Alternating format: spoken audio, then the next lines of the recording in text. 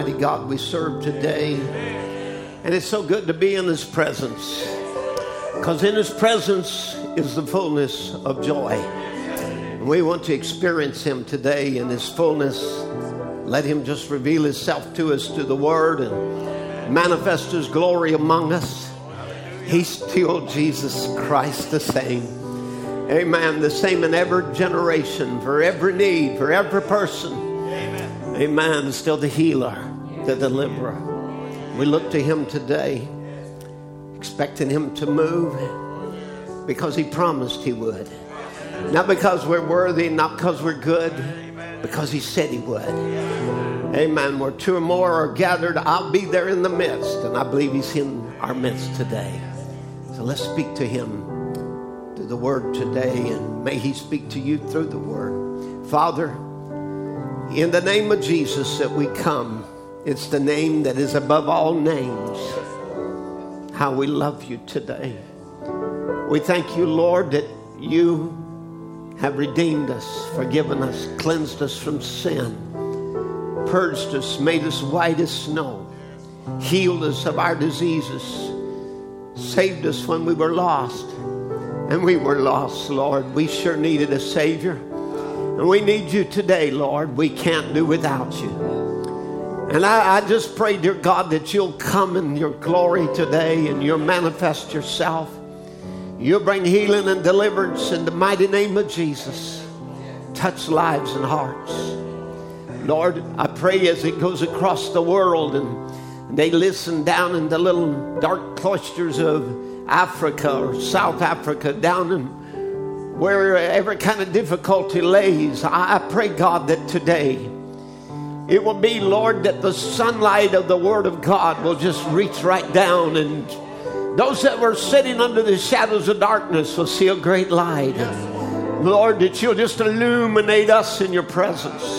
May none of us go out of here unless we're changed a little closer to you from glory to glory. As we view the Word, as we look clearly into the promises, Lord, may, oh God, you step out of the pages of this book called the Bible. Step out of it. Walk here among us. Reveal yourself, Lord, in a real and living way. Heal and deliver your children. Father, we're looking to you. But we know we come in your name, and at the name of Jesus, every knee has to bow and every tongue confess. We know when we speak that name, and we pray these prayers, demons scatter. They cannot stand in the presence of the mighty name of Jesus. For at the mention of that name, they have to bow and fall and know He's Lord. He has dominion over every disease, sickness, trouble, problem that there could be. And what's so wonderful about it, Lord, you are now our King. You may come, King, one day and reign in the millennium and us with you upon your throne. But right now, you're already King of saints. You're my King today. And I want you to know I love you from the depths of my heart. And if there's something, if there's somehow that part of my heart, part of my life I haven't given to you, I want it all given, Lord. Don't just let me give part when I could give my all, because I want to serve you with all of my heart. And forgive me, Lord. We're only human. While we're here, we make plenty of mistakes. But we're glad that there's a man in glory as our intercessor, who is there in the physical form and will come one day, and we'll meet him in the air. And we look to you, Lord, for the promise to be fulfilled soon. That's the joy of our heart. That's the hope that we have. That's what keeps us going, is to know that this life here is not forever. But, Lord, we do have a forever life, an eternal one. That one step into that dimension. Lord, as we one day those that are alive and remain will take a half step toward the theophany, and the theophany will take a half step toward us. somehow or another we'll meet together and embrace and be glorified in a moment to be with you forever. I pray that you'll minister to hearts today, speak to lives and hearts in Jesus' name. Amen. Amen. God bless you. Amen. Enjoyed the song service this morning. We're just looking to the Lord today to speak to us through His Word. Amen. I still want to sing. It's Jesus on the inside. And let's just worship the Lord together just for a moment before we turn to the Word. Well, it's Jesus on the inside, working on the outside. Oh, what a change in my life. It's Jesus on the inside, working on the outside. Oh, what a change in my life. Oh, it's Jesus on the inside, working on the outside. Oh, what a change in my life. And oh, what a change in my life. One more time now. Well, it's Jesus on the inside, working on the outside. Oh, what a change in my life. It's Jesus on the inside, working on the outside. Oh, what a change in my life. It's Jesus on the inside, working on the outside. Oh, what a change in my life. And oh, what a change is in my life.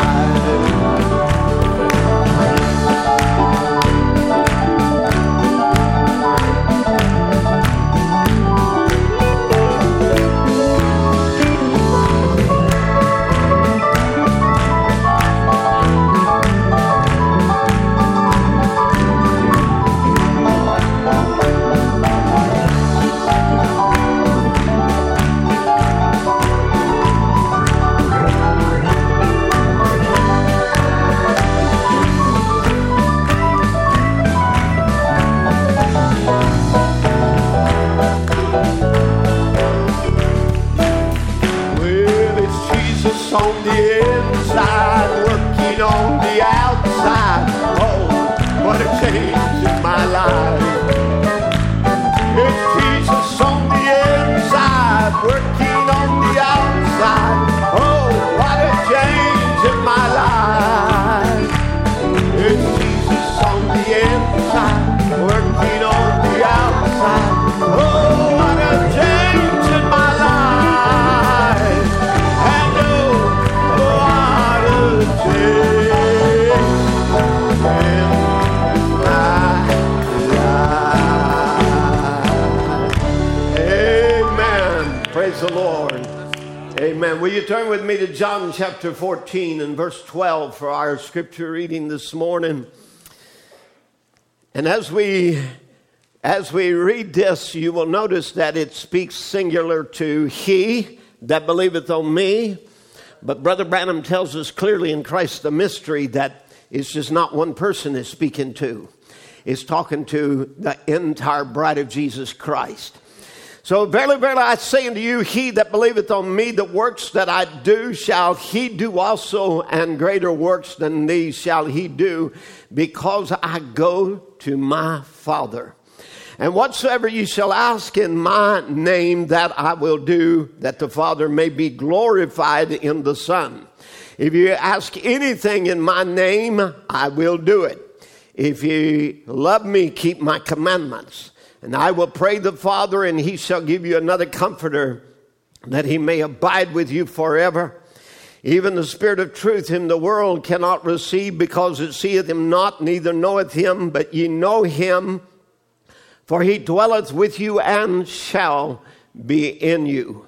I will not leave you comfortless. I will come to you. Yet a little while, and the world seeth me no more. But ye see me, because I live, ye shall live also. What wonderful words of life that is. You can be seated. God willing, after the service today, Brother Timothy and I will be traveling, going down to first to Destin, Florida. Brother Joe Winters and his Marion's sister Becky Weeb, and they're having a little wedding down there. Actually, they have been. She's Canadian, so they've already done the legal part of the ceremony, but we will be doing the religious side, if you want to call that way down there in Destin, and we'll move on from there down to Brother Danny Steemans. And it's their church anniversary meetings, and so Brother Timothy and I will be ministering there this next weekend. And while we are away, you got wonderful ministry here. Brother Joe and Brother Aaron will be ministering to you, so you will be tremendously blessed, I know. Amen. So, I just, as I reminisce for a moment, going back maybe 4 or 5 years ago now, I met a little sister Anderson down there.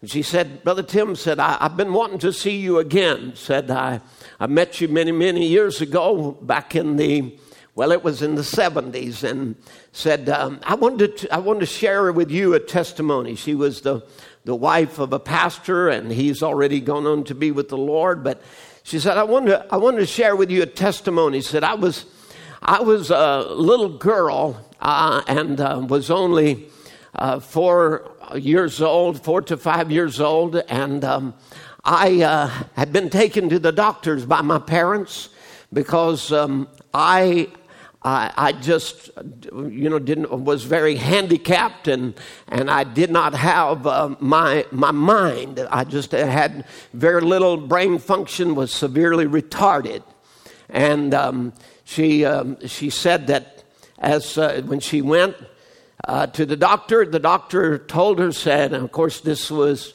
back in must have been the 1940s, late 40s, that where she was taken to the doctor, and she said, the doctor said, there's no hope medically. There is absolutely no hope for this little girl. We can't do anything for her.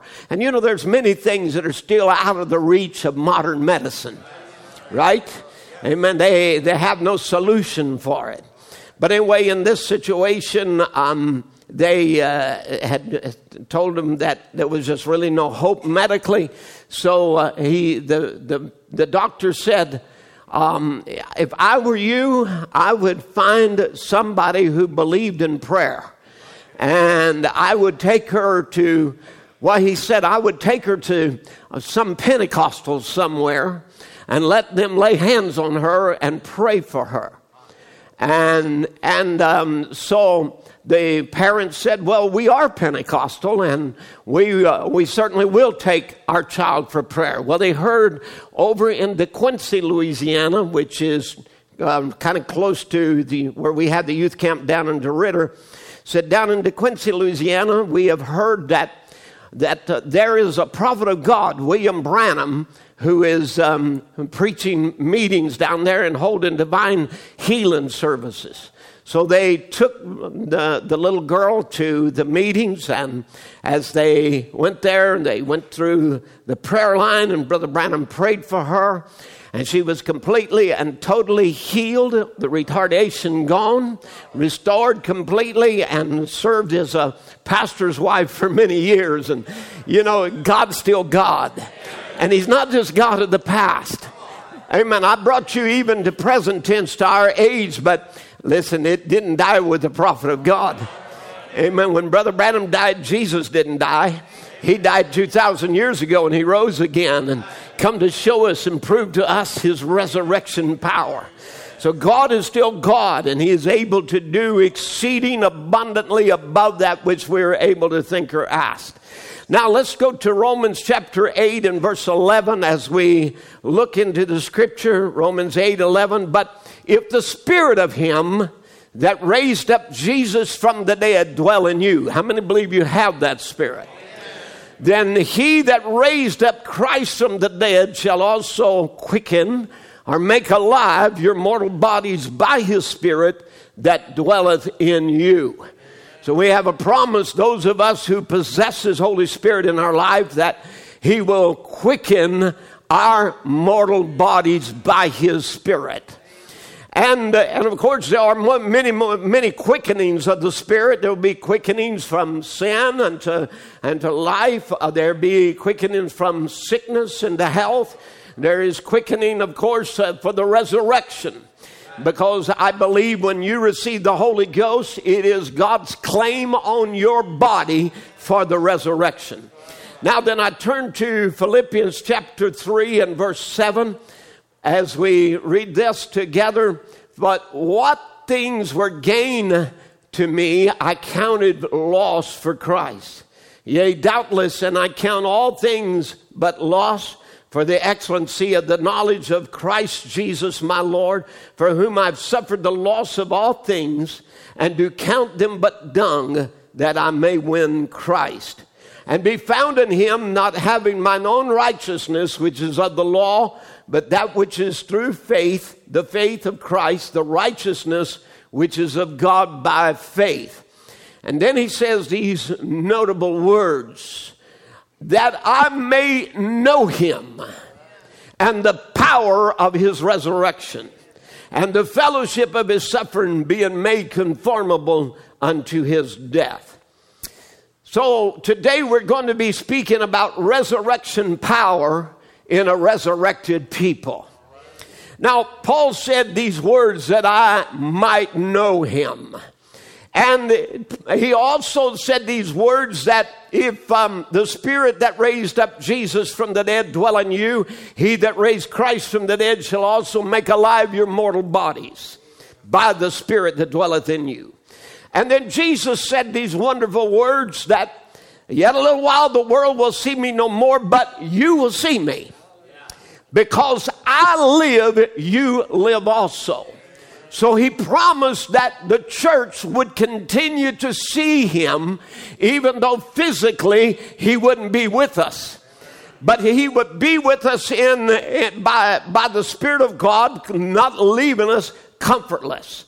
So as we know and speak and we walk in the resurrection power, sin loses its hold on us. And sickness and disease must leave. Resurrection power is the Spirit of God. It is the life of God.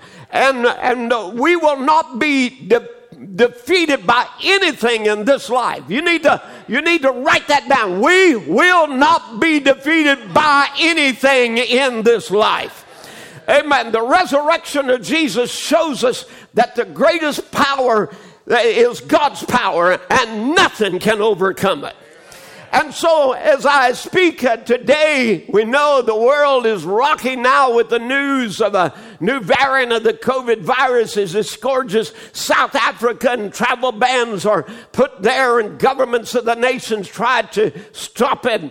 And our vaccines are now considered ineffective, or at least thought ineffective, and more death is coming because we are on the eve of the tribulation. We can already feel the hot winds blowing. We see the clouds coming in. We see darkness coming upon our nation, upon our world, and in our families. Remember, it's like in Revelation 9, where that hell is opened up, and the smoke from that place comes and into the earth and blocks the light of the sun. And we're seeing the darkness coming that is blocking the light of the Son of God off of so many lives today, off from our nation. We just stopped for a moment for Thanksgiving, but I wonder how many real believers that there are even left in the world today. People are giving, lip service to Thanksgiving, but really, is there real reality where they can say that I know Him, that I know Him, that I have experienced Him, that I know who He is. I've met Him myself. But here we are, it's on the eve of tribulation, and as I said, the smoke permeating like smoke does. It saturates every fiber of humanity. It gets into every crack and corner of humanity. It's in our schools. It's in our colleges. It's in the fabric of home life. It's everywhere that it's getting in there. And I'll tell you what, as that death angel comes in, you got to have a token, the Holy Ghost. It must be applied to your life. And this cannot be just like a cliche that we use. I've got the token. You must possess the Holy Ghost in your life and apply him in every situation. Plague's coming. Modern science will curse, and they'll curse God because there's nothing they can do. Now, Paul says that I might know him. It's a very important thing, especially in this hour. It was important in every hour, but now we're coming down to the end. Not merely know about him, but to know him in the power of his resurrection. When a person is healed, that's the power of the resurrection. When a person is saved, that is resurrection power at work. And that's what this church must have in this hour. Because not only did Jesus need a resurrection to prove his claims, just think of it. He said, I'll lay my life down and I'll raise it up again. Destroy this temple, I'll raise it up in 3 days.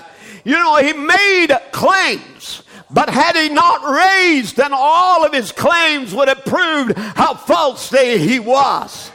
Amen. So he had to have the resurrection to prove that he was really the Lord over the dead, the Lord over hell, the Lord over every demon power that there was, because he had to prove he was truly Lord, ruler. And the resurrection proved his claims. But you know, it's not just Jesus that needs a resurrection. The church needs a resurrection.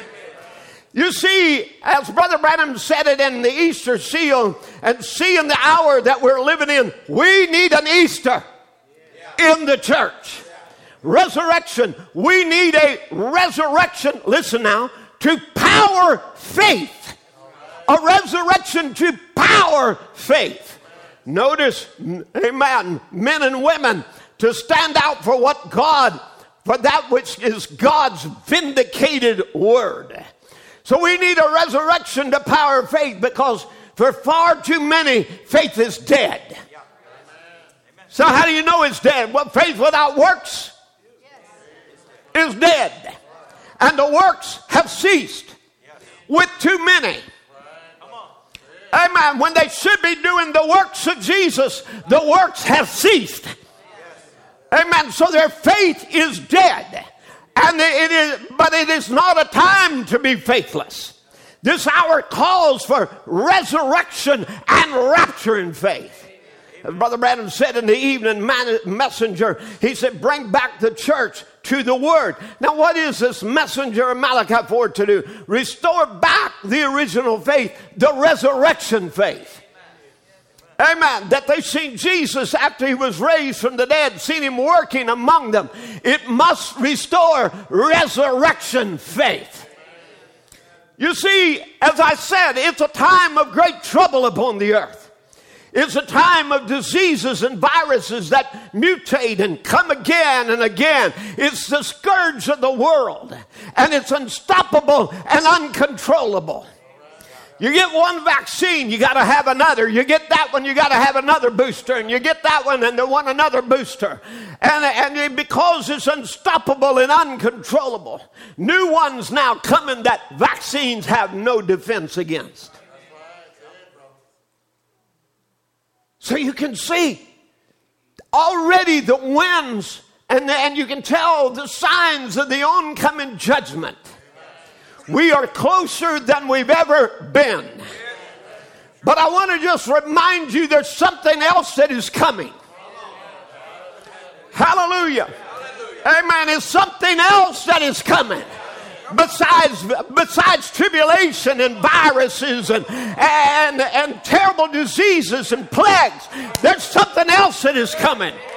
As Brother Branham would say in the token, I'm looking for a time of a break forth of the Spirit of God in these last days that we're now in, and for another surge of the Holy Spirit into the church for a rapture in faith just before it comes. Hallelujah. Amen. So not only can we feel that wind blowing, but there's another wind blowing. I can feel, amen, a mighty wind blowing. Amen. And it's moving through our lives. It's turning our lives and our hearts around. Amen. It's a mighty rushing wind as he pours out his Spirit upon his church.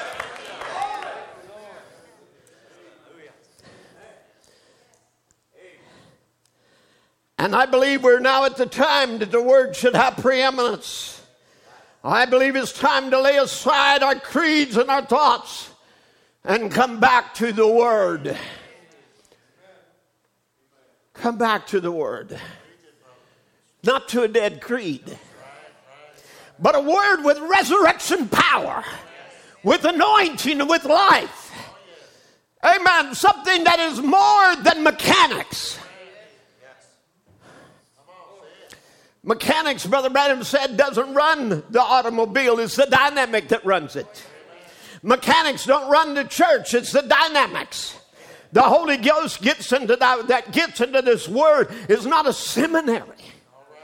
Oh God, I think of how, for now it seemed like almost 50 years we have educated ourselves into the message. We have made seminary and lectures and ministers instead of being preachers.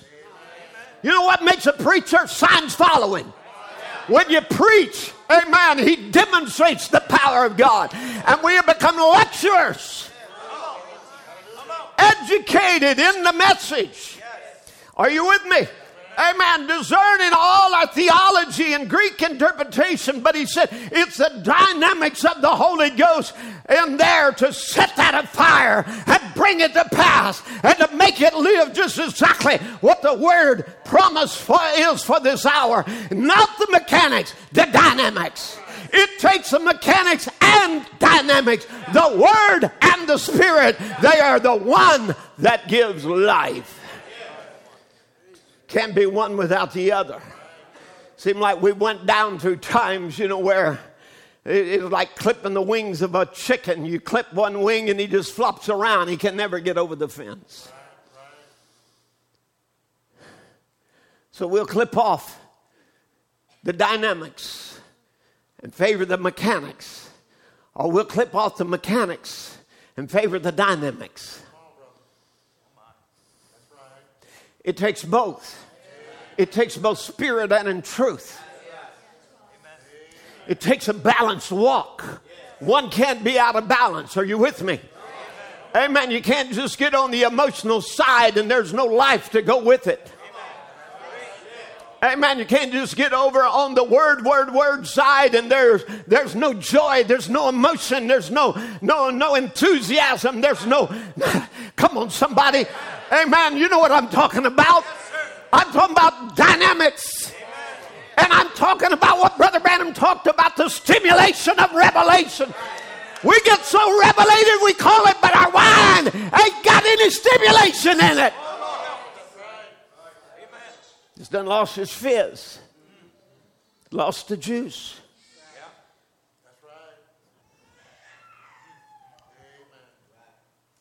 What we have ought to make us happy. It ought to make us rejoice. It ought to make you want to shout. Amen. You say, Brother Tim, but we're studious with our horn-rimmed glasses on, and we've got it all down, and we're nerdy message believers.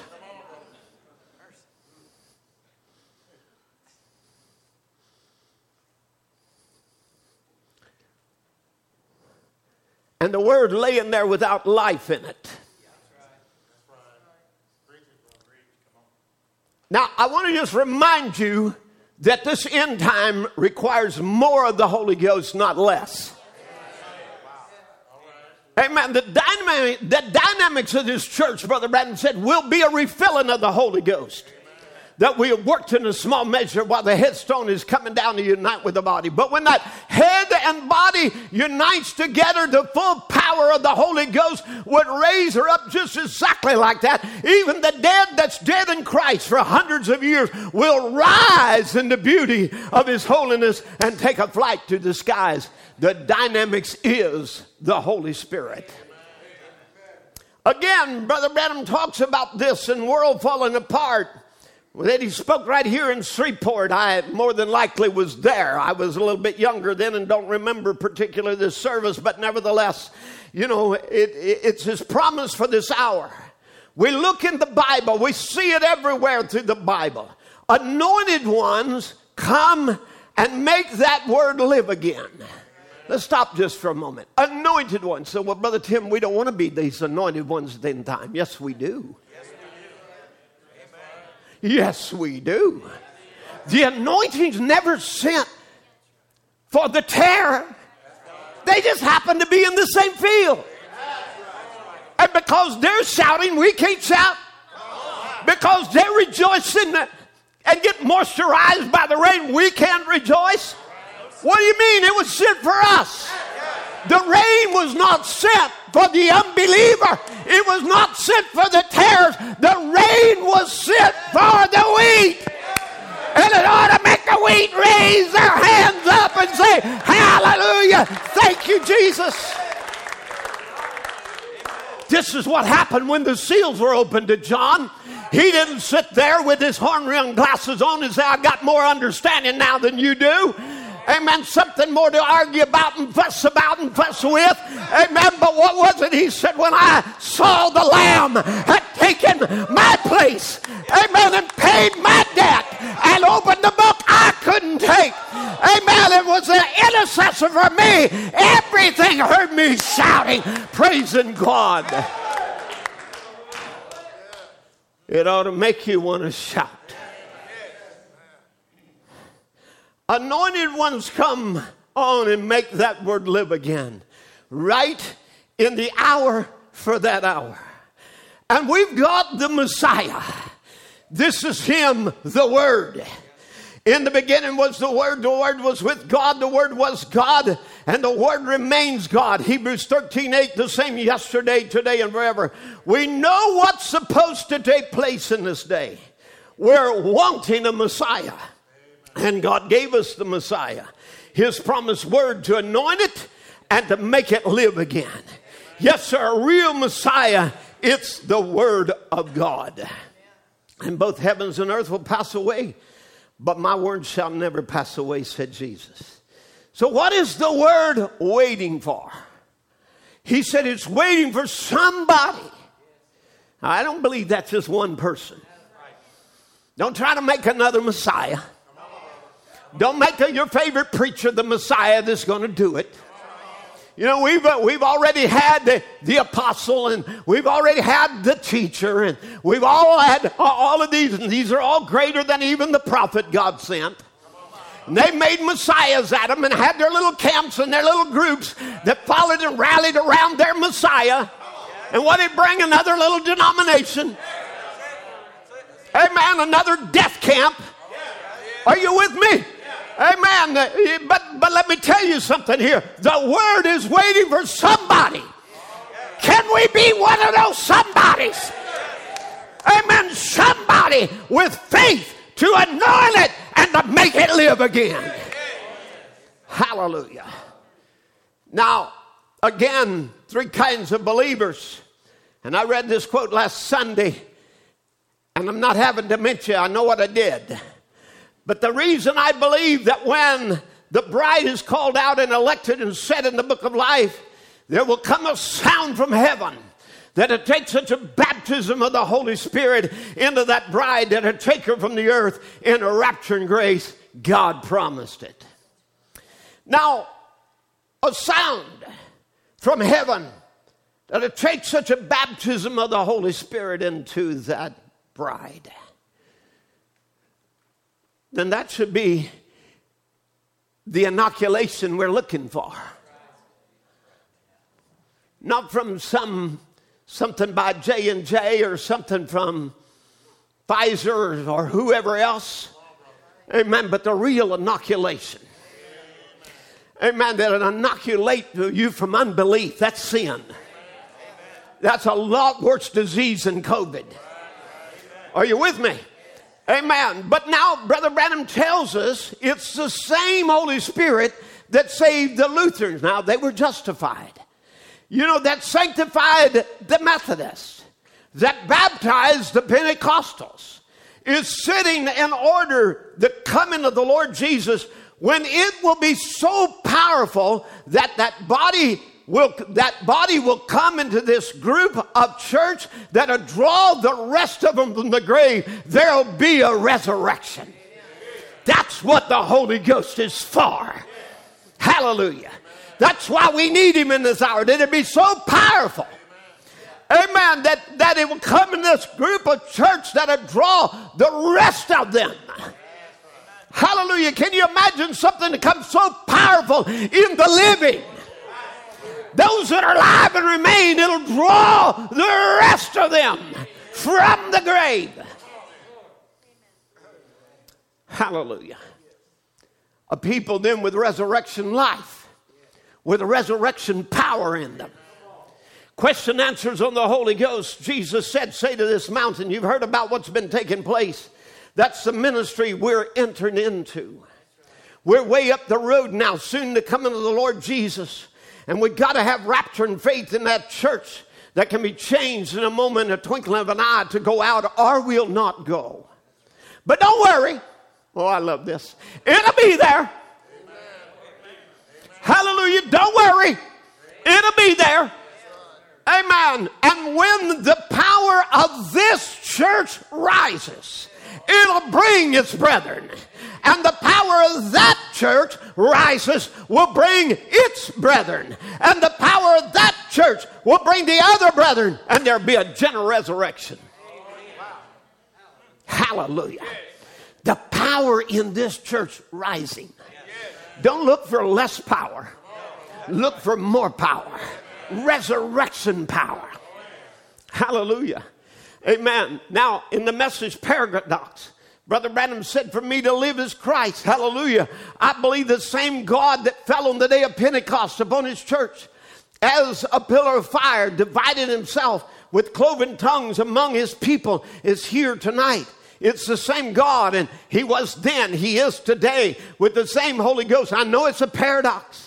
It cannot be explained. Emotion, screaming, crying, and so forth cannot be explained. But it is a paradox how God does it. It's the unseen God dwelling in the human heart, making himself visible by vindicating his word that he's the same yesterday, today, and forever. Amen. Hallelujah.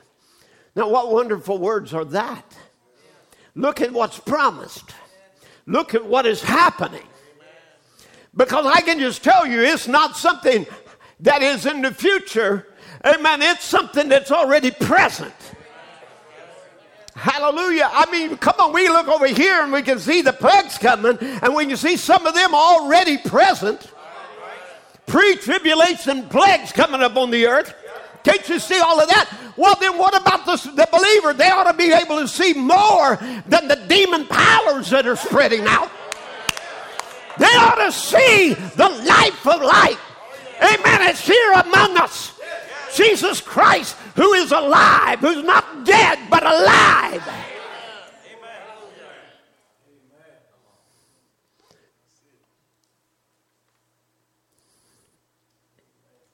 I love this quote here, because Brother Branham speaks about it in God's covenant with Abraham and his seed. He said, Jesus constantly was fear not, fear not. Remember, we've been reading Revelation chapter 1 for the last couple of services. I didn't read it this morning, but I'm still preaching on it. Fooled you, didn't I? Fear not. That was the words that he said to John. Fear not.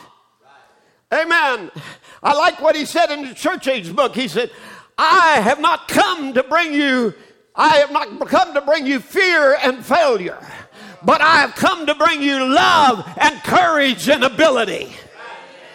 Hallelujah. Fear not, I am with thee always to the end of the world. Didn't we just read that? I will not leave you comfortless. I will come to you. Amen. Fear not. And the Christian keeps sitting back. Oh, I just wonder. Oh my, he said, turn loose. Get all the things away from you and say, Mr. Satan, you are defeated. Jesus Christ stripped you of every power you had when he died at Calvary, and you're nothing but a bluff. And you can't bluff me. Amen. I'm made out of that stuff that don't bluff. That's what come from Calvary. Hallelujah. Don't bluff it, go receive it. Amen. How many can say this morning you've been made out of stuff that won't bluff?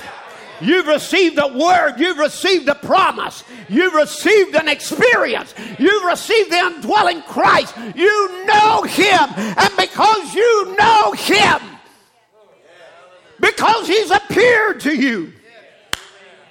Hallelujah. Don't you know, church, we're right here in the Emmaus walk again. And he's walking among his church even now. Jesus Christ showing himself the same yesterday, today, and forever. Don't you know the Emmaus walk is going on? And he's walking along with you, and he's expounding the scriptures, and he says, but that was me there in Moses, and that was me back there in Elijah, and that was me back there in Jeremiah, and that was me. Oh, are you with me? Amen. That was me all the way down through. That was me. I was there, and he opens up the scripture and opens up their understanding and makes it know, I've never left you. I'm right here. I'm not dead. I'm the risen Christ. Hallelujah. I'm the same yesterday, today, and forever. Amen. I won't fail. I didn't fail back then. I won't fail you now. Amen. It's the Emmaus walk where he's revealing himself. Stepping out of your shadows, walking down along with you and showing you he's Christ the same.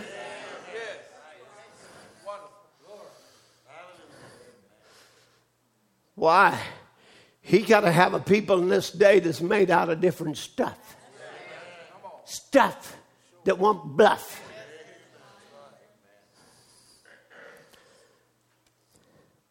But oh, there is a church that is bluffing. They pretend to be the bride of Christ. Remember, that's how the Antichrist started his ride. He was on a white horse pretending, impersonating Christ. I think today, there's a lot of pretension going on. We'll pretend he comes down when we push play. And we pretend we turn the ministry or the message over to Brother Branham. And we pretend that he's serving us communion. And we put prayer cloths in front of the speakers, and we pretend that he's praying over the prayer cloths. And we turn the whole thing into pretension. Too many are just pretending to be Christians, pretending to really believe. And they're bluffing. That's the way the Antichrist come out. He come out with a bow and no arrows. He had a claim, and he had a profession. But he had nothing to go with it. As he said in the first seal, he's a bluff. He has no power. You say, the power of the church. He said, where's it at? I'm just quoting your prophet. What do they do? We're the original church. The original church cast out devils. It healed the sick. It raised the dead. It saw visions and everything else. Where's it at now? See, he's a bluff, a bow with no arrow. And that's exactly the pretentious that we've come down to around the message. We're presenting a Christ who has no arrows. He did it 50 years ago. He did it in the past, but he don't do that today. You see, that was only for his ministry. John 14:12 was only for William Branham. You see, we're not to have divine healings. We shouldn't have prayer lines. There shouldn't even be altar calls anymore. You see, what is it we're presenting a Christ that has a bow but no arrow. And that's not Jesus. That's the Antichrist. Amen. Because the real Jesus don't just have a bow. Come on. Hallelujah. There's a sword comes out of his mouth. When he speaks, demons flee. Amen. When he uses the word, amen, there are healings, there are deliverance, there's salvation.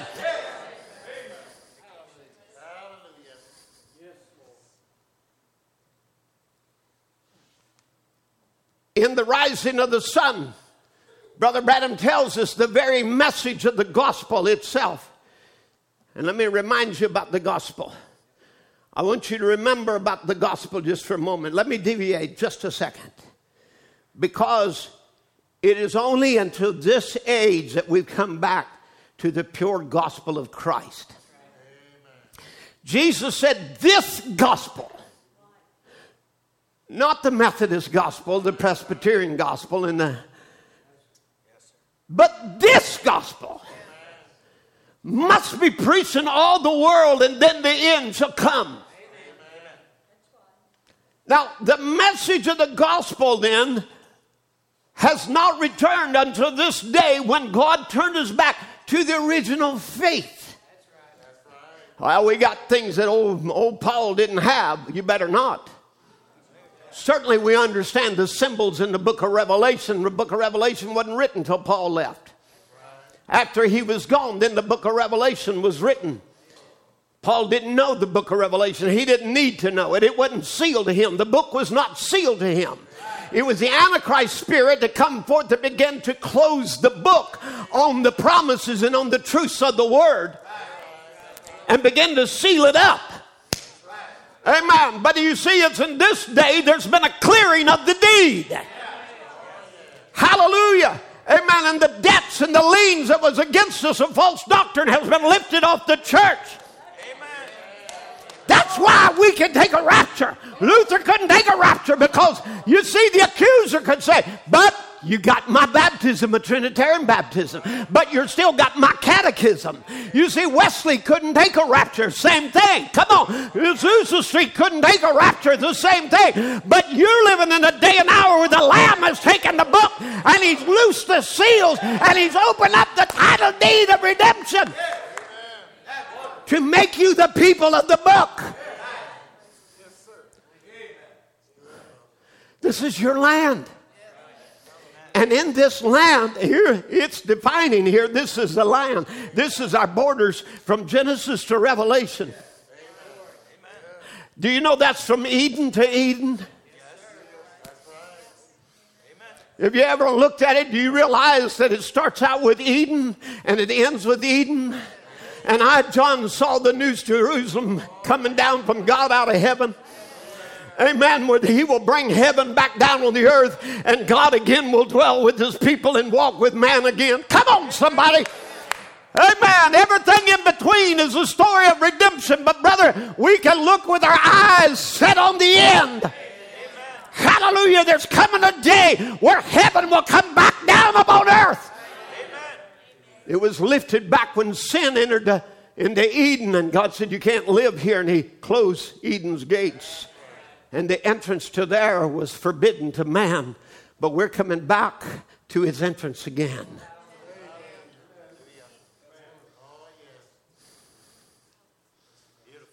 Hallelujah. Makes me want to shout. Hallelujah. Thank you, Jesus. Amen. Your plan of redemption. The very message of the gospel itself is to prove to the people that he's risen. Go tell my disciples I'm risen from the dead. I'll meet with them to confirm this to them. Oh God, how in this last day there shall be light again across the earth. And I'll prove to my disciples. Go tell them I'm not dead. I'm not a tradition. I'm a living Christ. I'll meet them. Take this message to my disciples that I'm risen from the dead. That's our message today. They tried to seal him in a Baptist tomb, in a Methodist tomb, in a Pentecostal tomb. Amen. But the seals were broken off of it. Come on, somebody. Amen. He raised there, showing he's Christ alive. The same yesterday, today, and forever. That's the good news of the gospel. That's what's got to be preached. You say, is that right? Hebrews 13:8 said he's the same yesterday, today, and forever. We, his beneficiaries, are to prove his life is in us. Now, the beneficiaries of this life, notice, we are to prove his life is in us. The life, there was never a life like it, lived like it. He was the Son of God, and he died, and that shut it out. But when he raised again from the dead on Easter morning, then we, as his servants, are commissioned by him to go into all the world and bring this good news to every person that he's a living. And how can we do it? By word only. See, that's what we tried to do. Too much of our mission work has been just changing their philosophy, showing them some mysteries that's been revealed, and then go baptize them in the name of Jesus Christ. That's a good step. It'll get you as far as the tribulation.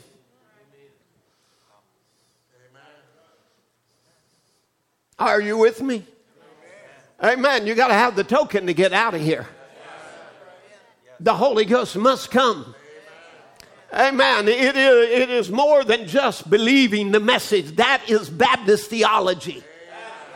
We have we have been so afraid of Pentecost, and they're pushing you to some gift or tongues or emotion or whatever else until we went all the way the other way until we become Baptists. Lutherans just say, I believe Jesus is my Savior. Okay, you're saved.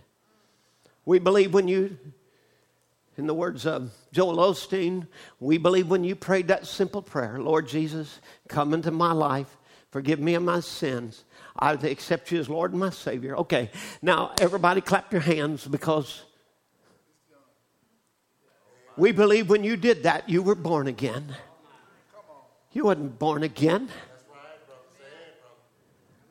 That's not the new birth. That is just the first stages of justification, where you confess that he's your Lord, and you confess and ask forgiveness of sin. That's justification. You ain't even sanctified. Amen. You got a lot of them justified people that are still smoking, drinking, drugs, everything else. And, one day, you're going to just grow out of it. You won't grow out of it. Amen. Listen, you got to die to sin. In order for there to be a new birth, you've got to die to sin.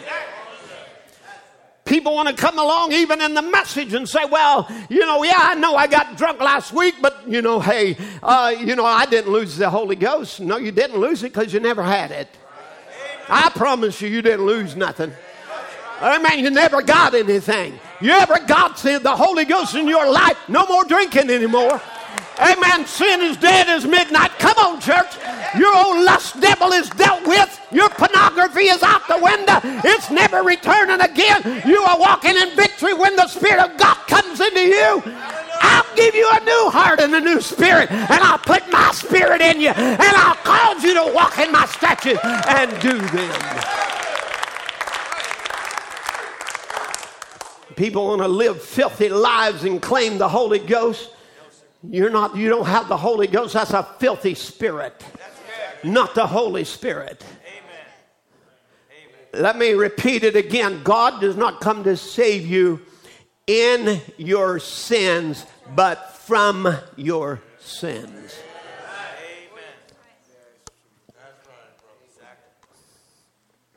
Now that makes people uncomfortable. It needs to. Because what are you going to do when we stand there at Rapture Day and you're left behind? You don't have a ticket, a token. And some preacher has preached you happy, satisfied, just to warm a pew of a message church, and you belong to the clique and the clan. And you can recite the creeds and say, well, I believe this and I believe that. And I believe God sent a prophet. So does the devil. He knows it.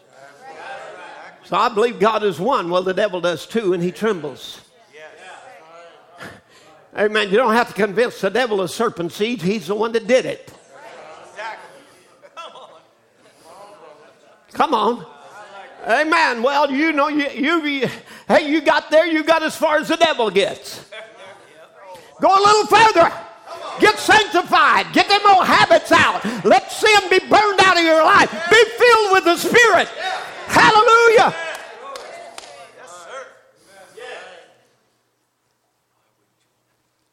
How can we do it? By word only. For it's written, the gospel came not by word only, but through the power and the manifestation of the Holy Spirit to prove that he's alive. You see, what we have today is another gospel. Jesus, or actually Paul, would be the one to say that there would be one who would come that would so impersonate Christ that he would sit in the temple of God and he proclaim himself as if he was God. And so, you see, in the beginning, God created man. In the last day, men are creating their own God. So, you know, you have a Catholic God who has to mind his mother. Right? The Catholics have their own God. They got their own Jesus. They made a Jesus that has to mind mama. So if you really want something from him, don't talk to him because, you know, he's got this hard heart, you know, and he's not going to listen. But if you can get his mother to listen to you, she can appeal to the heart of Jesus, who will appeal to the heart of the Father. And I don't know who he appeals to.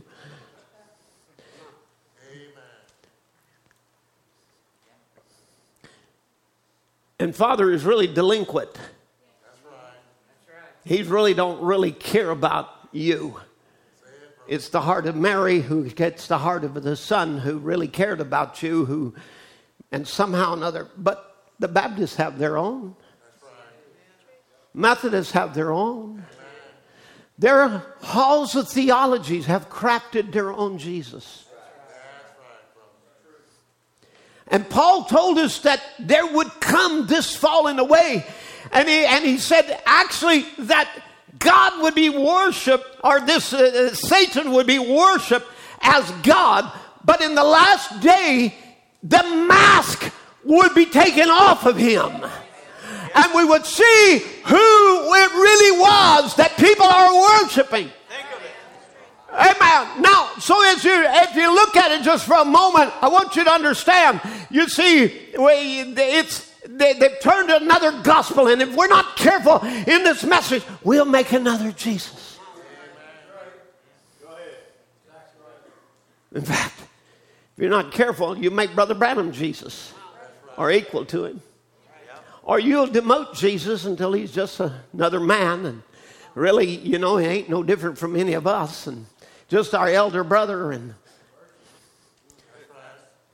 what kind of spirit is in this that wants to try to attack this message, that would try to make Brother Branham God and Jesus less than God? If there's another gospel, as Paul spoke to one of the groups, I'm so surprised you have turned to another gospel, which there is no other but a make-believe, to a denominational fiction. Turning from that good news. And because I live, you live also. And I live in you, and the works that I do, John 14:12, the works that I do will identify myself in you. What a message. No wonder we had a dark world of theology. But in the evening time, there shall be light again. There is a resurrection in the evening time. Did somebody hear that? Amen. It shall be light in the evening time.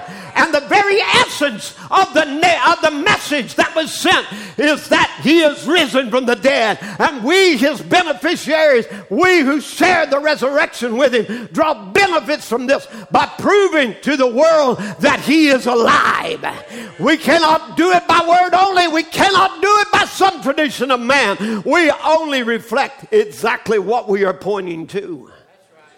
And I'm afraid today that too many of us are not getting people to Christ. We're getting them to a church, to a theory, but we must, listen here, we must get them to Christ. He's the only one and the only one that has life. He that has the Son has life. And if the life of a man that's dead is being projected in you, you'll live the same life he lived. If the blood was a certain type, you took that blood from a man, changed the blood from one man to another, you'd absolutely be that type blood. And if your spirit that's in you is reckoned dead and you're anointed with the life that was in Christ is upon you, Romans 8:11, if the spirit that raised Christ from the dead dwells in you, it will also quicken your mortal body. That same life, them same powers, them same benefits that he had here on earth from God. He redeemed you a seed that was foreknown by God, whose names was put on the Lamb's Book of Life before the foundation of the world. Hallelujah. So I'm going to announce today there has to be a bride. Who are the people of the resurrection? Who are prepared, amen, to meet the bridegroom. God has left it for this last age, for there to come a bride without a spot or wrinkle or blemish that he can present to himself. Not an immature girl. Like in the days of Luther. Not a preteen. Like in the days of Wesley. That's why this is bride time. This is time when she puts on the full word and walks down the aisle and becomes one with him, takes on his name. Somebody help me preach. Amen. Not a teeny bopper like the Azusa movement. Infatuated and dazzled with gifts and not the giver. Come on. But a mature elect lady, ready and willing to take on his name. One who has his identity. There's a people of the resurrection who have received a name change. Hallelujah. You know, at a wedding there is a name change. Amen. The girl completes her name for the last time. Signing a paper where she becomes in union with a husband, and she signs her name that way the last time. Let's say you're one of these modern females, which reflect in the modern church that won't take on his name. Right? Amen. Because as a modern female don't want the name, or she wants to keep her own name. She wants her own identity. Yes. Exactly right. What you're doing.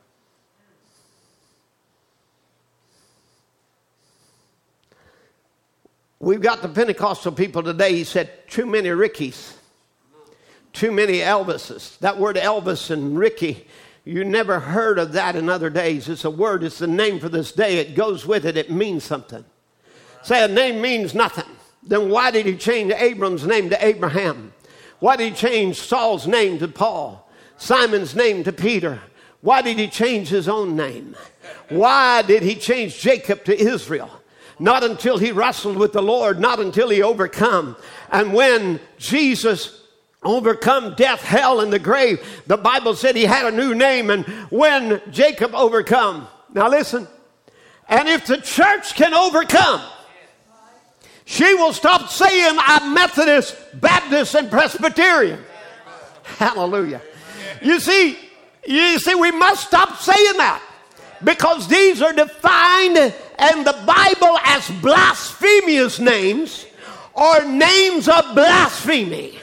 Because listen to me now, to be called anything besides the name of your bridegroom is the mark of a headless, rebellious woman. Can I say it plainly? A harlot. And Brother Branham said, when she can overcome her creeds and the world that's drawn into there, she'll come back to being the bride of Jesus Christ. Miss Jesus Christ. Hallelujah. Amen. We've done the same thing around. Oh, I'm Two Souls. I'm Perusa. I tell you, we're Seven Thunders. Well, listen, church, you've got to die to that name. Amen. When you overcome, you will die to that name and overcome the creeds that draw her in there and come back to the bride of Jesus Christ. Miss Jesus Christ. Miss Jesus, Mistress Jesus, wife. Amen. See, church, we are actually in a day. We're actually in a day, and I don't want to make a doctrine out of this because we can say we're the bride of Christ. That's fine, but we're actually, because a man's wife is always his bride. Amen. But we've actually transitioned beyond that. Amen. We are the Lamb's wife. A bride has a certain rights. She has a certain ring. She has certain identity. She is a bride elect. But when she becomes a wife, she becomes co-heir with him. When they get married, he takes on her debt. Hallelujah. Aren't you glad? I owed a debt I could not pay. He paid a debt he didn't know.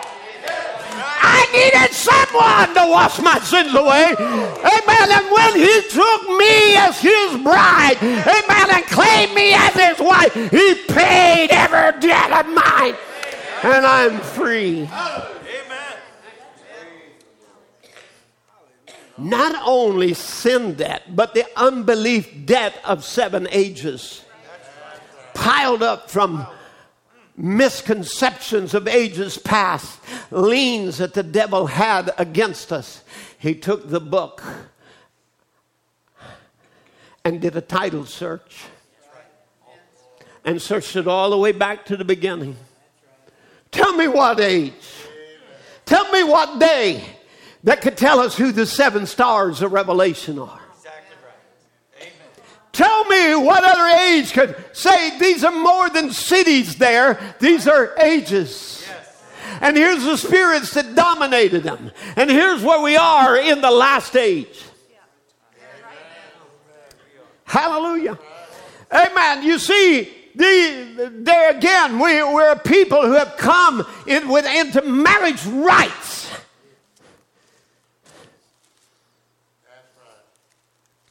Whatever he owns, we own. Whatever we bind, he binds. Whatever we loose, he looses. We are become his representation. We are not truly another person. We have been made one with him. Though we don't lose our individuality, we still have been made one and connected with another. We are no longer single. We are one. We do not act independently. We act as one.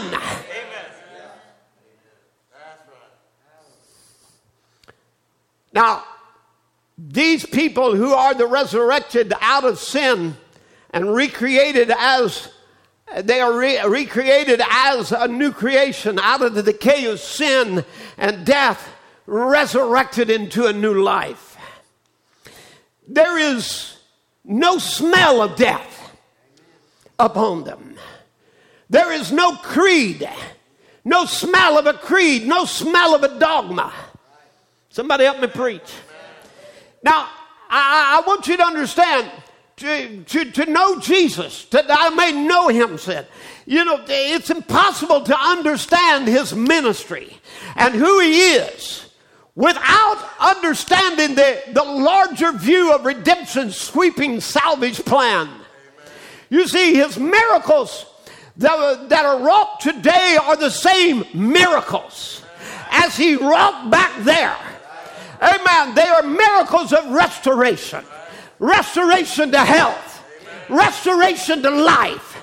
Restoration to freedom from demonic possession. Amen. Jesus' miracles of 2,000 years ago and his miracles today provide us with it provides us with the meaning. They're just samples of his redemption power. Amen. Freeing a creation from shackles of sin. Amen. Sickness, from evil, and a reinstatement of her being the bride that she was at Pentecost. So the resurrection is a reintroduction. That's also what resurrection means. Reintroduction of a bride without spot or wrinkle or blemish. A virgin bride, they are pure without spot. They walk with him in white, and they are worthy. Amen. It's the bride of the book of Acts reintroduced. Come on, church. You see, this bride of this last day, she has not only been seen in review, but she's been seen in preview. Hallelujah. You see again, that's exactly what it means to take the title, is to review all the transitions from the original owner. And you review every one of them, and then the debts that was incurred during the time, they all have to be paid and reconciled. I'm so glad we had a prophet in this day and hour who did it through the Holy Spirit, a title search. Listen, church, if he could go back in your life 50 years, he could go all the way back to the days of Paul, Irenaeus, Martin, Luther, Wesley. Come on, to Azusa Street.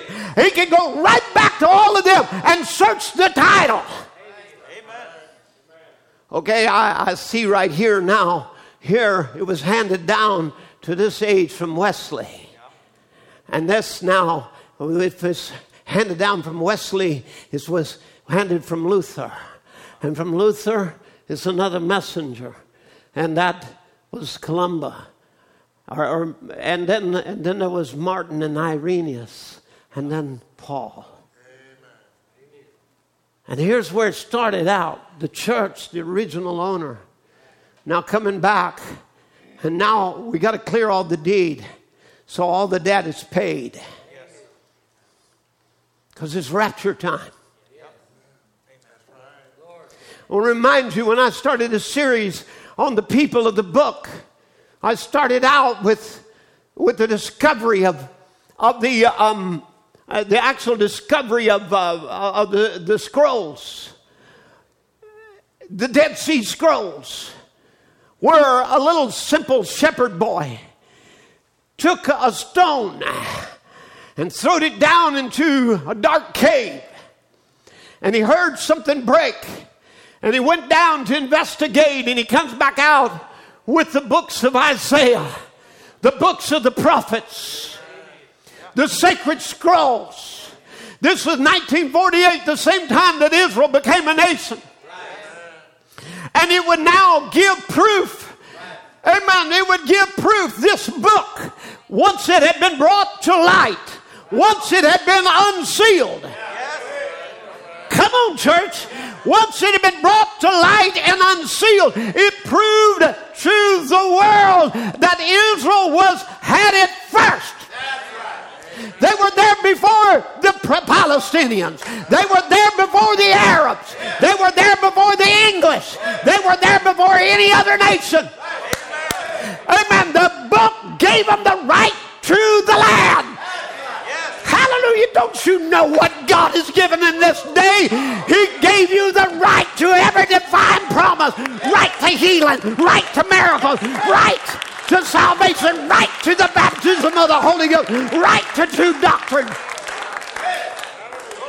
Why, a little shepherd boy, a little Kentucky, almost a Bedouin, coming down, a little ignorant boy took and threw a rock of revelation down into the dark cloisters that has been word hidden in darkness for 2,000 years, and the seals were broke.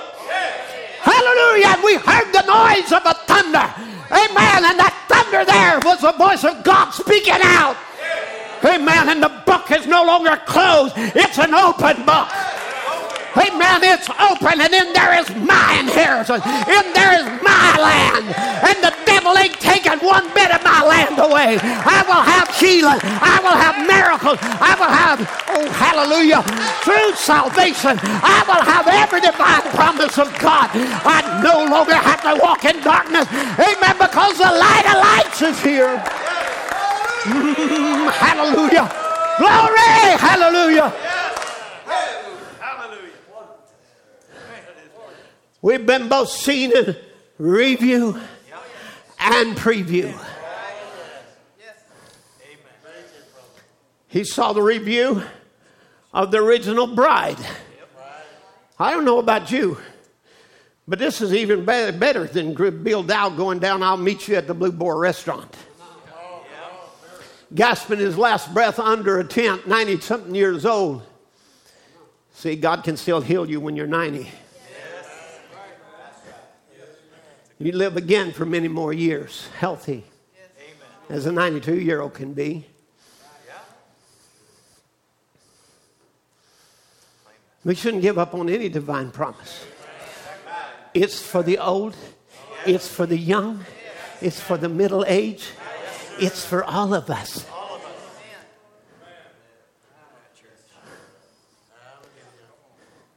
When Israel left Egypt, it wasn't just the young people that went. Old grandma laying on the cot, drawing her last breath. Right.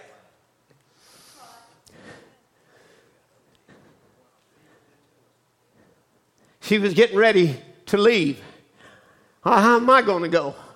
I don't know, Granny. Maybe we can take and make a cot, and maybe your two biggest grandsons can take, and the other grandsons can trade out, and we'll do it. No. God provided a lamb. Go and eat the lamb. This is your communion. Here's your Passover. Amen. Apply the blood. Eat the lamb. Come on. Amen. Drink a little of that wine with that communion. Amen. You're going to be leaving here. Amen. And what did she do? Little Granny got over there. Well, I don't know, boys. I tell you what. You watch some of these old people sometimes in a birthday party, and they go to blow their candles out on their cake, and you're always afraid they're going to blow their teeth out. And Granny looking at there, how am I going to eat this lamb? How am I going to? I don't know, Granny. Just try a bite of it. Just try a bite of it. Just try a little bite. Drink a little of this. Here's some unleavened bread. There's no leaven in this. Amen. No sin in it. No unbelief in it. Just to take a little unleavened bread. Come on, I can't help it. I'm preaching a little bit. Amen. Granny gets a bite of it. Give me a little more. My eyes seem to be a little brighter. Amen. Give me another bite of that. I'll tell you, I feel oh my goodness, there's that crook in my back is straightening out. Amen. Oh, give me one more bite, boys. And out of that bed she comes and says, I'm on my way to Canaan's land. Amen. If you don't go, don't hinder me. I'm going. Hallelujah. And I got some news for you this morning. We ain't leaving a hoof behind. We're not leaving our children. We're not leaving our grandchildren.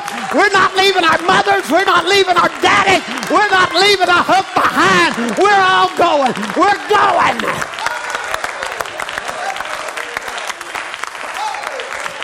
Hallelujah. I said hallelujah.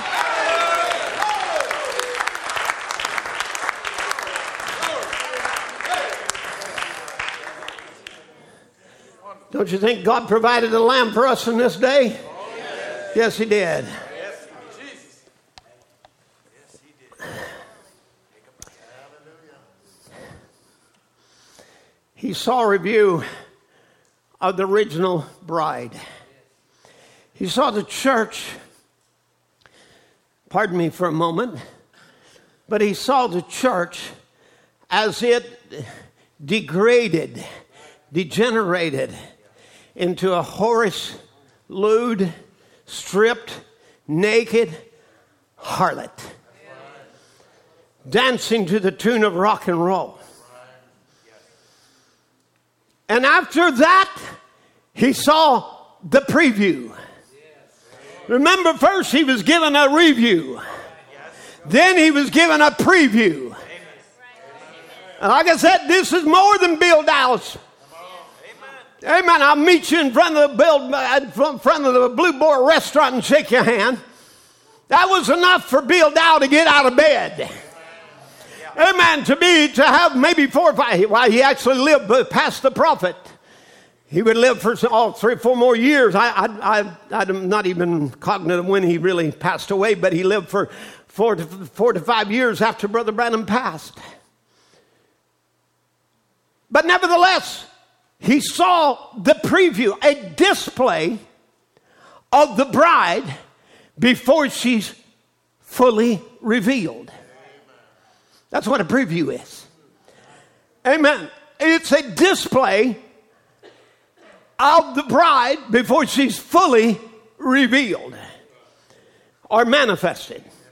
So he said, when this bride, she was looking at me as I was standing there together. Her eyes, she was the cleanest, sweetest looking people I'd ever seen in my life.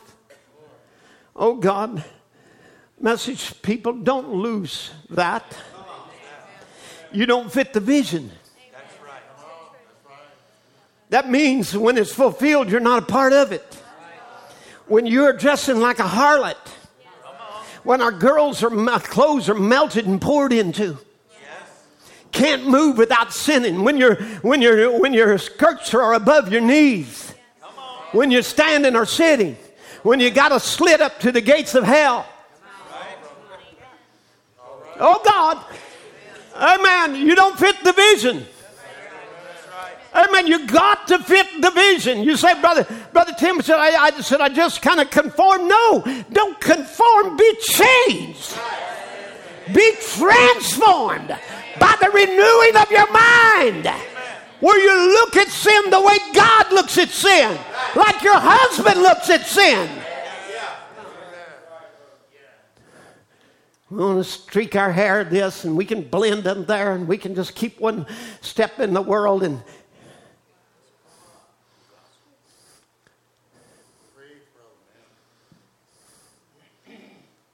cleanest, sweetest looking people I ever seen in my life. Looked like there could have been a dozen or more. I don't know. Remember, they're just representing it. I don't know how many was abreast, but there was just a group of them, and she passed by sweetly with an air. Her eyes up watching. Hello. As she passed by, and she was beautiful. And I looked at her, and as she passed by, and he says, now that's the bride. Now we shall review the churches. And when they come, I noticed them coming up. And when they come up, each one looked like got worse. And I'd never seen such a filthy bunch in my life. And when he said, next, I heard a noise, and here comes the American group. And he said, they were totally naked, except for something gray that they were holding in front of them. As she danced to the tune of rock and roll, and when they passed by, there was nothing. They was totally naked. And that fits the scripture of Revelation chapter 3. Because Revelation 3 to the Laodicean age, she is naked.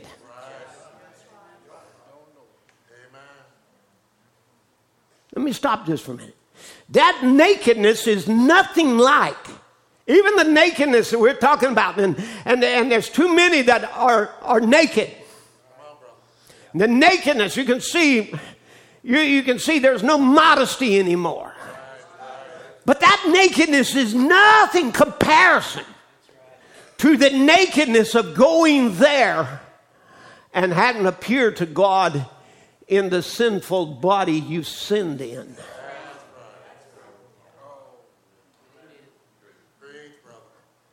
Are you listening to me now?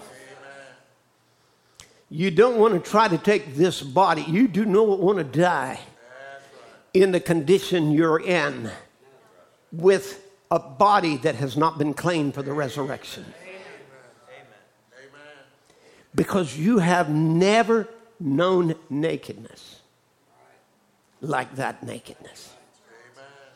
Now, I watched this American group dancing to the tune of rock and roll. And then he said, I heard that real sweet music come again. And here come that little bride coming again. And he says, this is what comes out though. And she walked by. And she was exactly like the one in the first place, walking to the step of the music of God's word, marching on by. And when I saw it, I stood there with both hands up crying like that. And when I come to, I was standing on my porch out there looking across the field. What? She's got to be the same bride, the same kind, built out of the same kind of material that she was at the first place. Now read Malachi 4 and see if we're not supposed to have a message in the last days that will turn the hearts of the children back to the fathers, back to the original Pentecostal message, word by word. Brothers, we are here. Amen. That's my announcing to you this morning. Brothers, we are here. Amen. The same original Pentecostal message, word by word. You see, it was this age of Laodicea. There was to be the age that the church would return to being the bride she was at Pentecost. So we know there must be of necessity be a return of dynamic power. This is what's expected, you see. Now, as in the vision of the preview of the bride, the one at the beginning was reintroduced at the end. Now, Brother Branham tells us, and what does it take to make a Christian life? He said, now, if the church of the living God, which is the pillar of truth, God intended this church to be a powerful church, a glorious church, a church that the whole world could look upon as a bride of Christ, well expected and espoused, and to live in such an atmosphere and conduct itself in such a way that God would be proud of this church to present it to Christ at the coming of the Lord. It should live in that characteristic in the church. It should be living that way. Hallelujah. Think about that, what he said. Amen. A glorious church, a powerful church. Notice, as he said in the message, pardon. This is after the seals. God hates a powerless religion. It's got to be power. Certainly, it's a power to save a man from sin. It's a power that can do signs and wonders and miracles as Jesus promised. They zeroed in on the Word of God back there and believed it and hit the target. You zero the same way on the Word of God, it'll hit the target again. It's got to, because He's the same yesterday, today, and forever. God don't like a powerless religion. God does not want that. God wants to perform.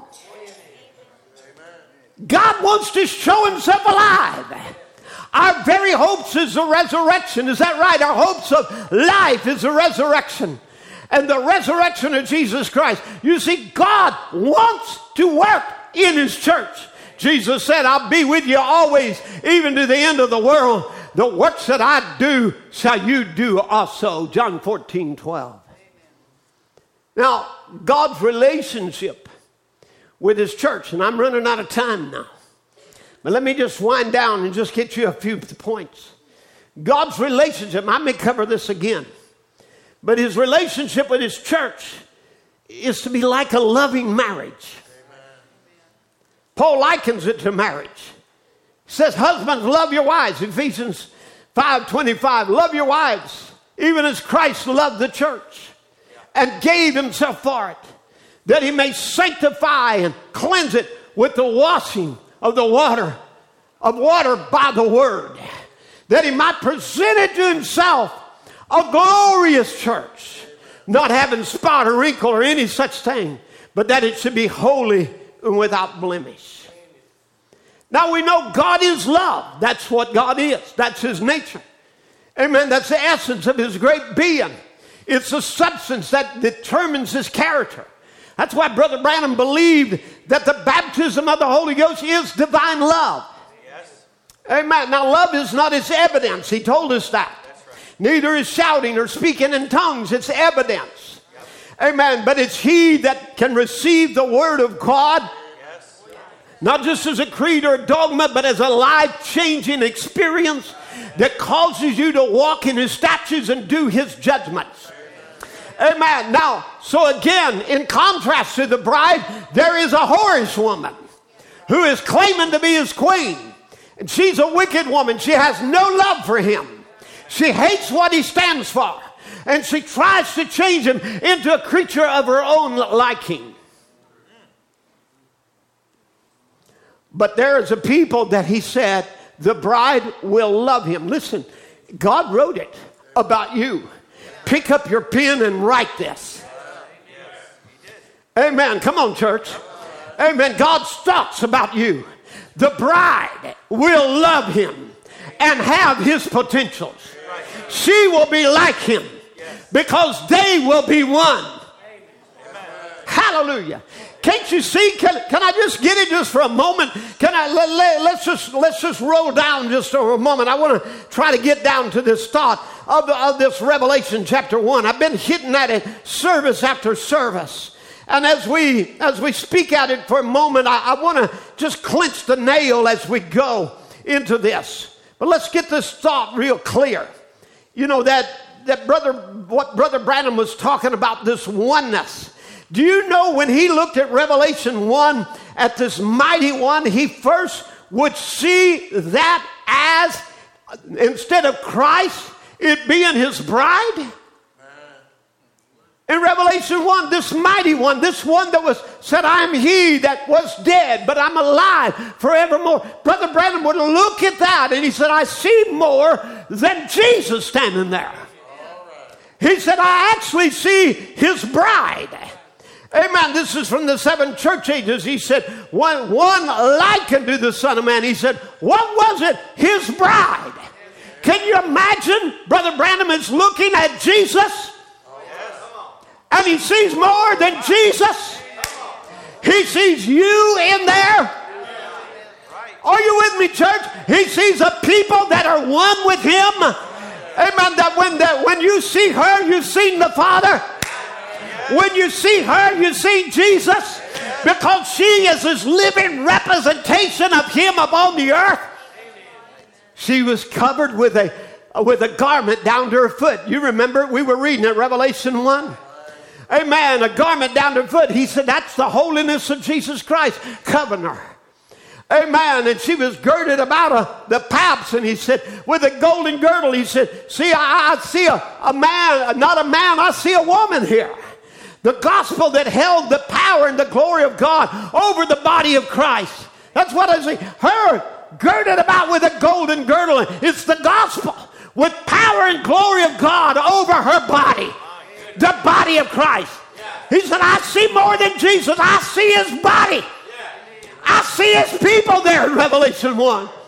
No wonder when he said, I am he that was dead, but behold, I am alive forevermore. Amen. It don't just speak of the groom, it speaks also of the bride. Because we were dead, but this message brought us resurrection life.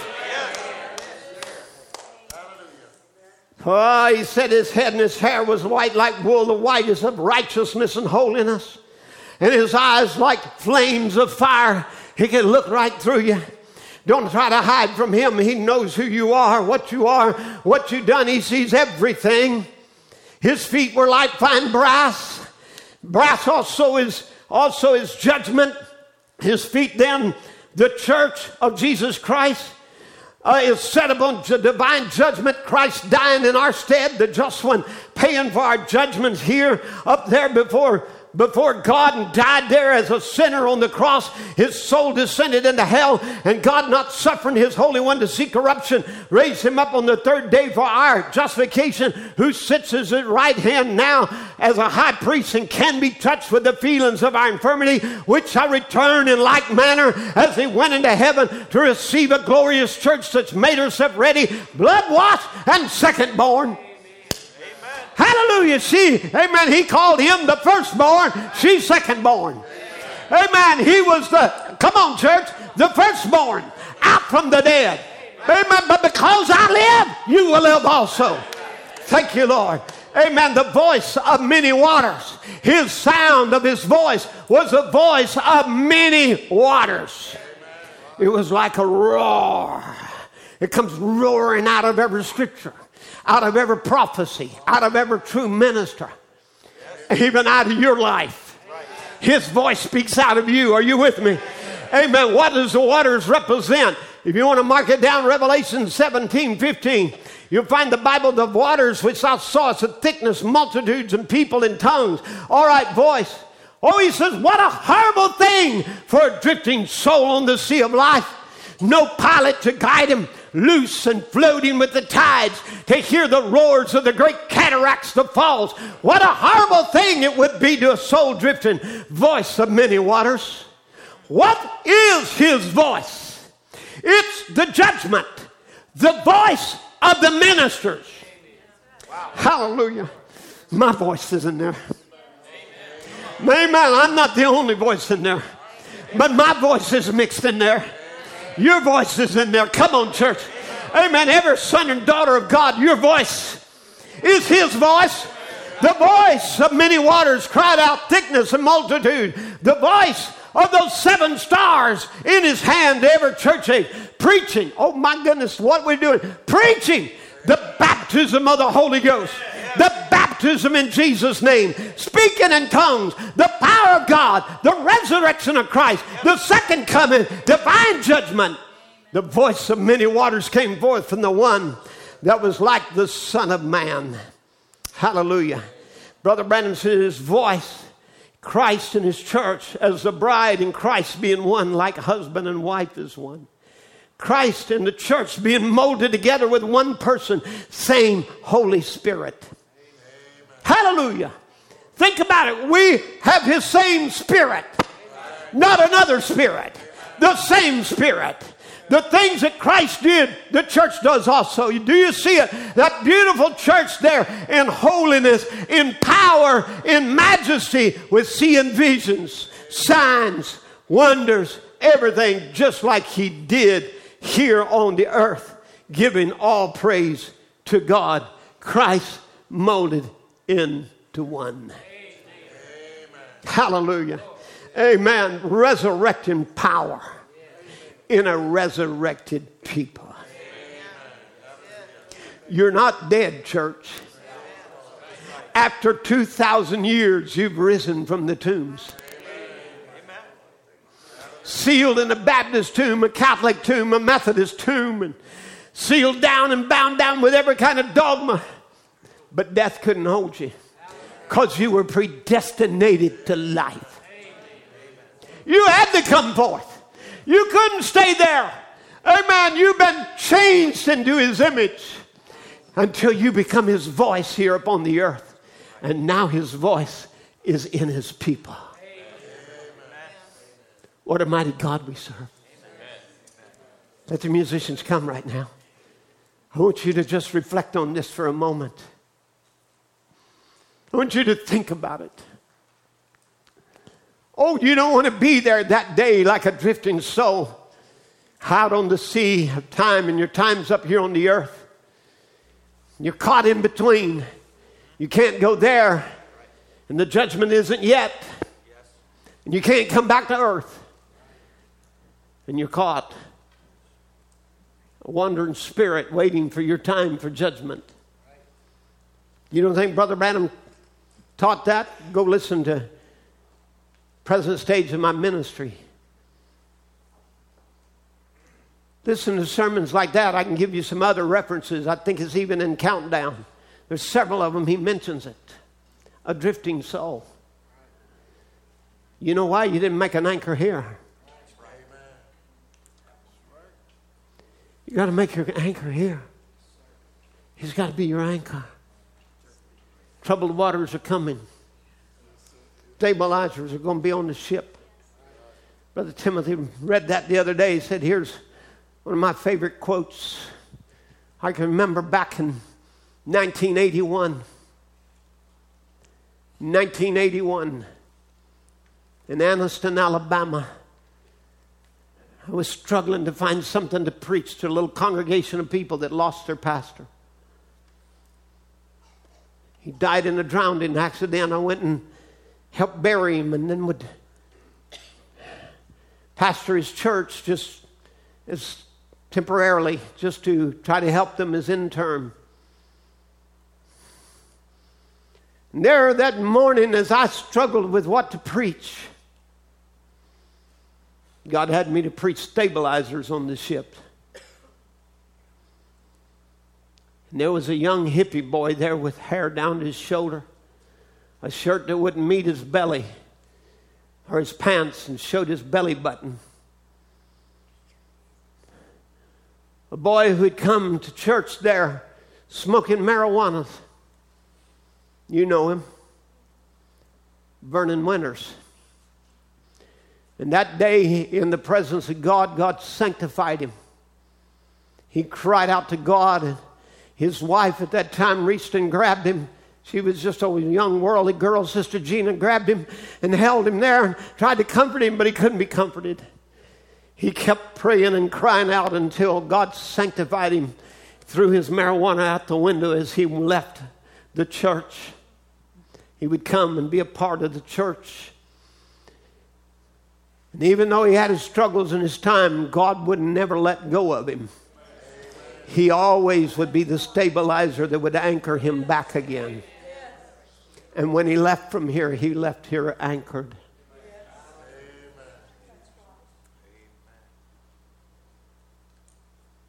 But God wants to put stabilizers on your ship. I've anchored my soul in the haven of rest. God wants to do it for you. Where you become his voice, where you become one with him. Well, I don't think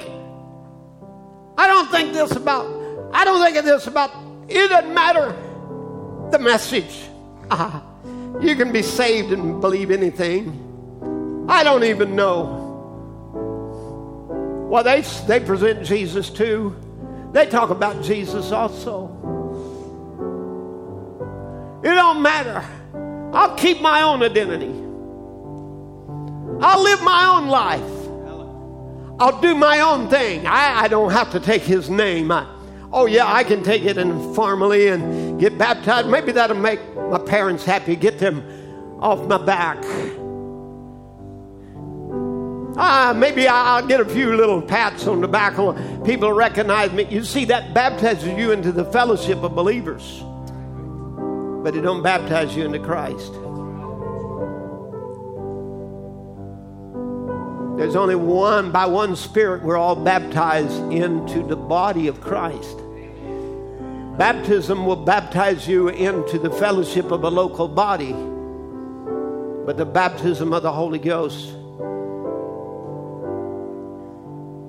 it baptizes you into the fellowship of Christ. Because now he is in you and you are in him. Wouldn't it be wonderful that somebody could look at you and see Jesus? It's not exactly him, but the way she's acting, sees his wife. She just looks like, the way she behaves, the way she talks, the way she addresses, the way she loves. She loves like Jesus. Isn't it time to have a stabilizer put on your ship? We're coming into some rough waters. It ain't getting better. Don't wait until this smoke blinds your eyes. Because it'll get right down into that where you just can't see. And your vision will be clouded, and you'll be like seeing things just like the rest of the world. They'll lead you off down a path. Come on here. Come on. Come walk with me. Some little girl at school, or some boy, or this or that, or some comrade at work. Come on, come walk with me. And you'll get pulled down along a path until their real identity is shown and they're not your friends. And they begin to tear you to pieces. Take away your virtue, your holiness. Take away your identity as a child of God. Pull you down a path of unrighteousness to where you're just in pieces. Your ears are gone. You can't hear the Spirit. Your eyes are gone. They're plucked out until you can't see what is really going on in the world. Darkness overtake you, and they leave you like a piece of garbage on the floor. Because that's the way the devil does. He'll use you for a moment for his pleasure and trash you and leave you crumpled in a pile. And every time you move, he'll just pull you a little closer into the depths of despair.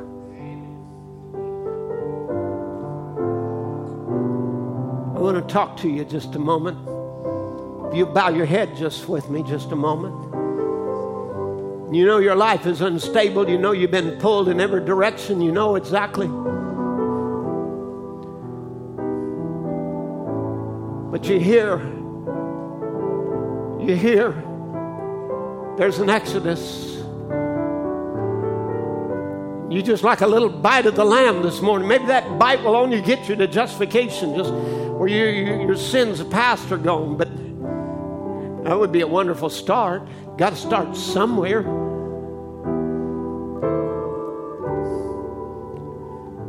So, well, everybody in the church is full-fledged Christian. No, there are justified ones.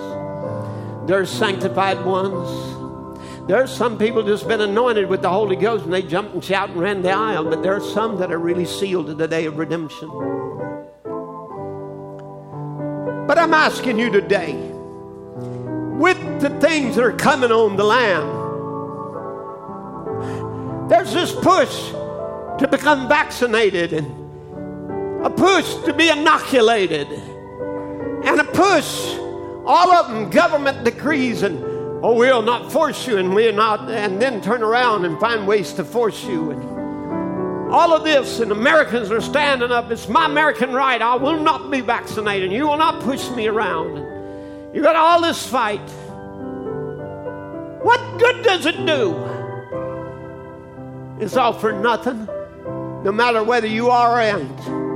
If you're not inoculated with Christ, I'll tell you what, I've got a vaccine today that will inoculate you from sin. That inoculates you and make you a real child of God. Change you in His presence. I want to ask you if you received that. It's a divine vaccine. It was a prescription given by an ancient prophet by the name of Peter, who gave a divine prescription that's unchangeable, because God don't have to change it. Sin may mutate. Sin may come a different way. Sin may come and now in the way of your cell phone and pornography and all kinds of things and ways and gates is open. It may change it. It may have variants. You may be faced with variants that other ages have never faced. But this inoculation is against everything that Satan could do, no matter how much it mutates, evolves, or changes. Sin may get worse, but this inoculation is even better. For the promise is unto you and to your children and to them that are far off, even as many as the Lord our God shall call. Peter, what shall we do? What shall we do? How can we get inoculated? Repent, everyone. You see, it starts with repentance. Maybe if I can just get you there today. If I can just get you there. If it can just begin there, repentance. Would you just lift a hand toward God and say, Lord, I need a cleansing today. I need a real purging, Lord. I need forgiveness of my sins. I really do. I need forgiveness. I want your forgiveness. If you just lift a hand up toward him, that's the start. That's right. You already got your hand up. You want to just raise it a little higher. Just raise it to him. Say, Jesus. You see, the Bible said, he that calls on the name of the Lord shall be saved. So you call on him. And you say, Jesus, pardon me, Lord. Pardon me. I want a cleansing. Maybe it's more than that. You say, but I got these symptoms of sin, Brother Tim. I got these habits. I know they're not right, and I know I gotta have the symptoms of this dread disease called sin off of my life. I want to be free from it today. You know that you've got a weight that so easily besets you, and you want to say, God, remember me this morning. Remember me. Would you raise your hand to him? Remember me, Lord. You say, Brother Tim, it can't happen like that. Listen, I can go back to a young man sitting in my meetings. Sitting in my meetings, a chain smoker, couldn't quit. Wanted to quit, but he couldn't. Right in the middle of my preaching, he screamed out, I'm delivered, I'm delivered, I'm delivered. And he never went back to smoking again. Gone forever. You may not be a smoker. But what about it? What about it? Is there some temper? Is there something? Is there some habit? Is there some complex? Is there something you'd just like to yield to God right now in his presence? He sees you. He sees you. He sees you. What about you? People are so confused about the baptism of the Holy Ghost. Some claim they got it and some don't know it to have. And some, well, why don't we just go in for a real refilling of the Holy Ghost today? Why don't we just start right there and say, Lord, I need a refilling. I need a refilling. I just want another surge of the Spirit. I just want to be washed. I want to just be cleansed again. I want to have a renewing of the Holy Ghost. I want a refilling of your Spirit, Lord. I want to experience you in a greater way than I've ever experienced. I want to be a part of them that feels that change coming over me, feels the surge of the Holy Ghost. And, oh, did you just bathe down over me? And I just fall in love with you all over again. I just fall in love. Oh God, I've been wounded, I've been hurt, I've been confused. But I just want to fall in love with you one more time. I just want to fall in love. I just want to go back to my first love. Lord, there are things that's taken away my joy and things away that it just ain't like the newness. Bring me back to the newness again. Bring it back to the newness. Oh, I'm just so in love with you, Jesus. Just so in love with you. Till all the world just fades away. My life just wants to please you. A renewing of the Holy Ghost.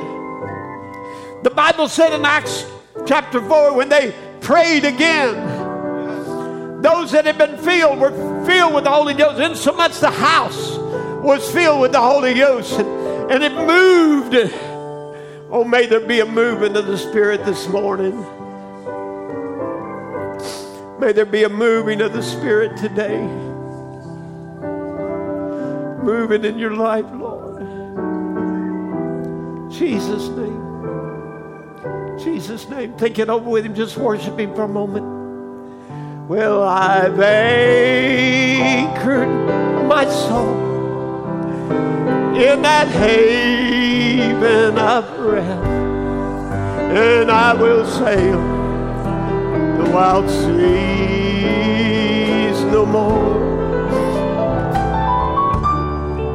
The tempest may sweep or the wild stormy deep, but in Jesus I'm safe evermore. Sing it one more time. I've anchored my soul in a haven of rest, and I'll sail the wild sea. Lord, I'll no longer be called by any other name. I want to be called by your name. The for the wild stormy deep, and in Jesus I'm safe evermore. He's the Savior of my soul, my Jesus. Oh, amen. How many times, how long has it been since you just really had a breakthrough? You just had the sweetness of the Spirit just come and bathe you down again. He's the Savior of my soul.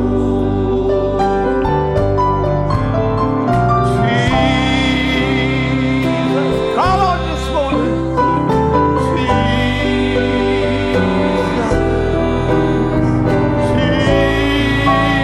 Jesus, oh my sweet Jesus. He's the Savior of my soul. He's the Savior of my soul. Father, you see these hearts, Lord. Every heart that's been lifted to you, mine too, Lord. Don't leave me out. Let me be filled again with your Spirit, a renewing of the Holy Ghost, a bathing down of your Spirit, a washing of the water of the Word, washing out unbelief, doubts, and fear, washing out sin and wickedness, purging us. Oh, Jesus. There are those, Lord, lifted a hand to you and say, Lord, I just want to repent. I don't think any of us should be so big that we can't do that, Lord. Brother Branham would say, I repent every day of my sins. I need a Savior. I need a Redeemer.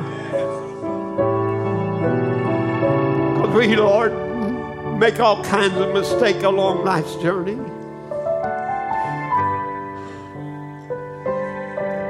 So many things, Lord, we just don't do right. Maybe we waste away our time. We don't surrender. We don't communicate with you, Lord, like a bride to the groom. We shun you. We push you away. The busyness of life takes us. But today we want to lay it all on the altar, Lord. We want resurrection power to lift us up above that. Lord, I just ask, Father, that you'd do it. Lord, there are those that are crying out, sanctify me. Sanctify me, Lord. I've got the sin that so easily besets. I have this habit. I have this complex. I have this something that ain't like you, Jesus. Wash it all in your blood. May the word purge them today. There are those, Lord, crying out to you. Fill me, Lord. I want to know that I know that I know that I know. I don't want to guess about it. I want the reality of God in my life. I want to just be purged and in your presence and your likeness. Jesus, will you just come, Lord? Thank you, Jesus. Thank you, Jesus. Thank you, Jesus.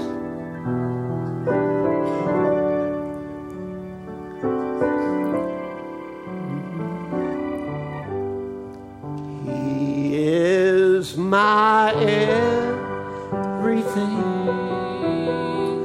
He is my all. You got a need and you want prayer right now, just make your way down. He is my everything. Oh, great and small.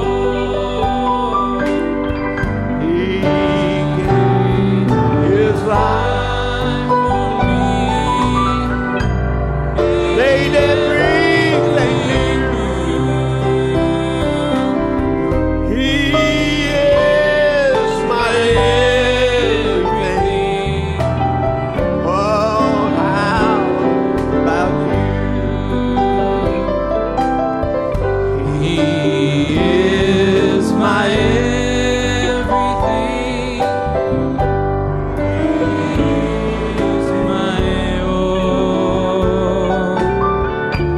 He is my everything, both great and small.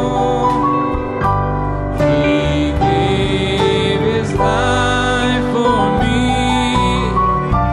made everything new. He is my everything, none other will do. He is my everything. He is my all. He is my everything, both great and strong.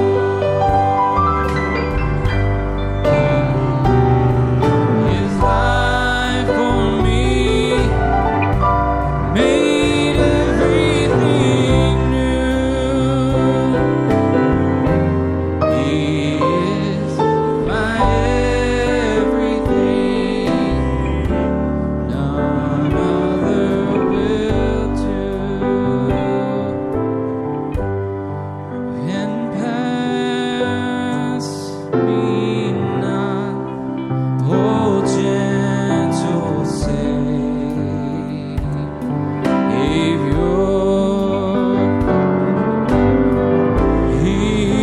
Hear my humble cry.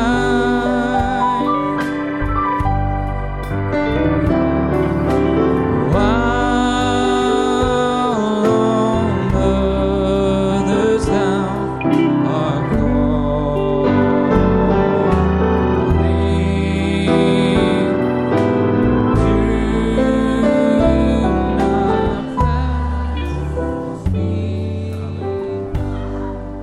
I want everybody to bow their heads right now. I just want you to be in prayer real sincerely right now in Jesus' name.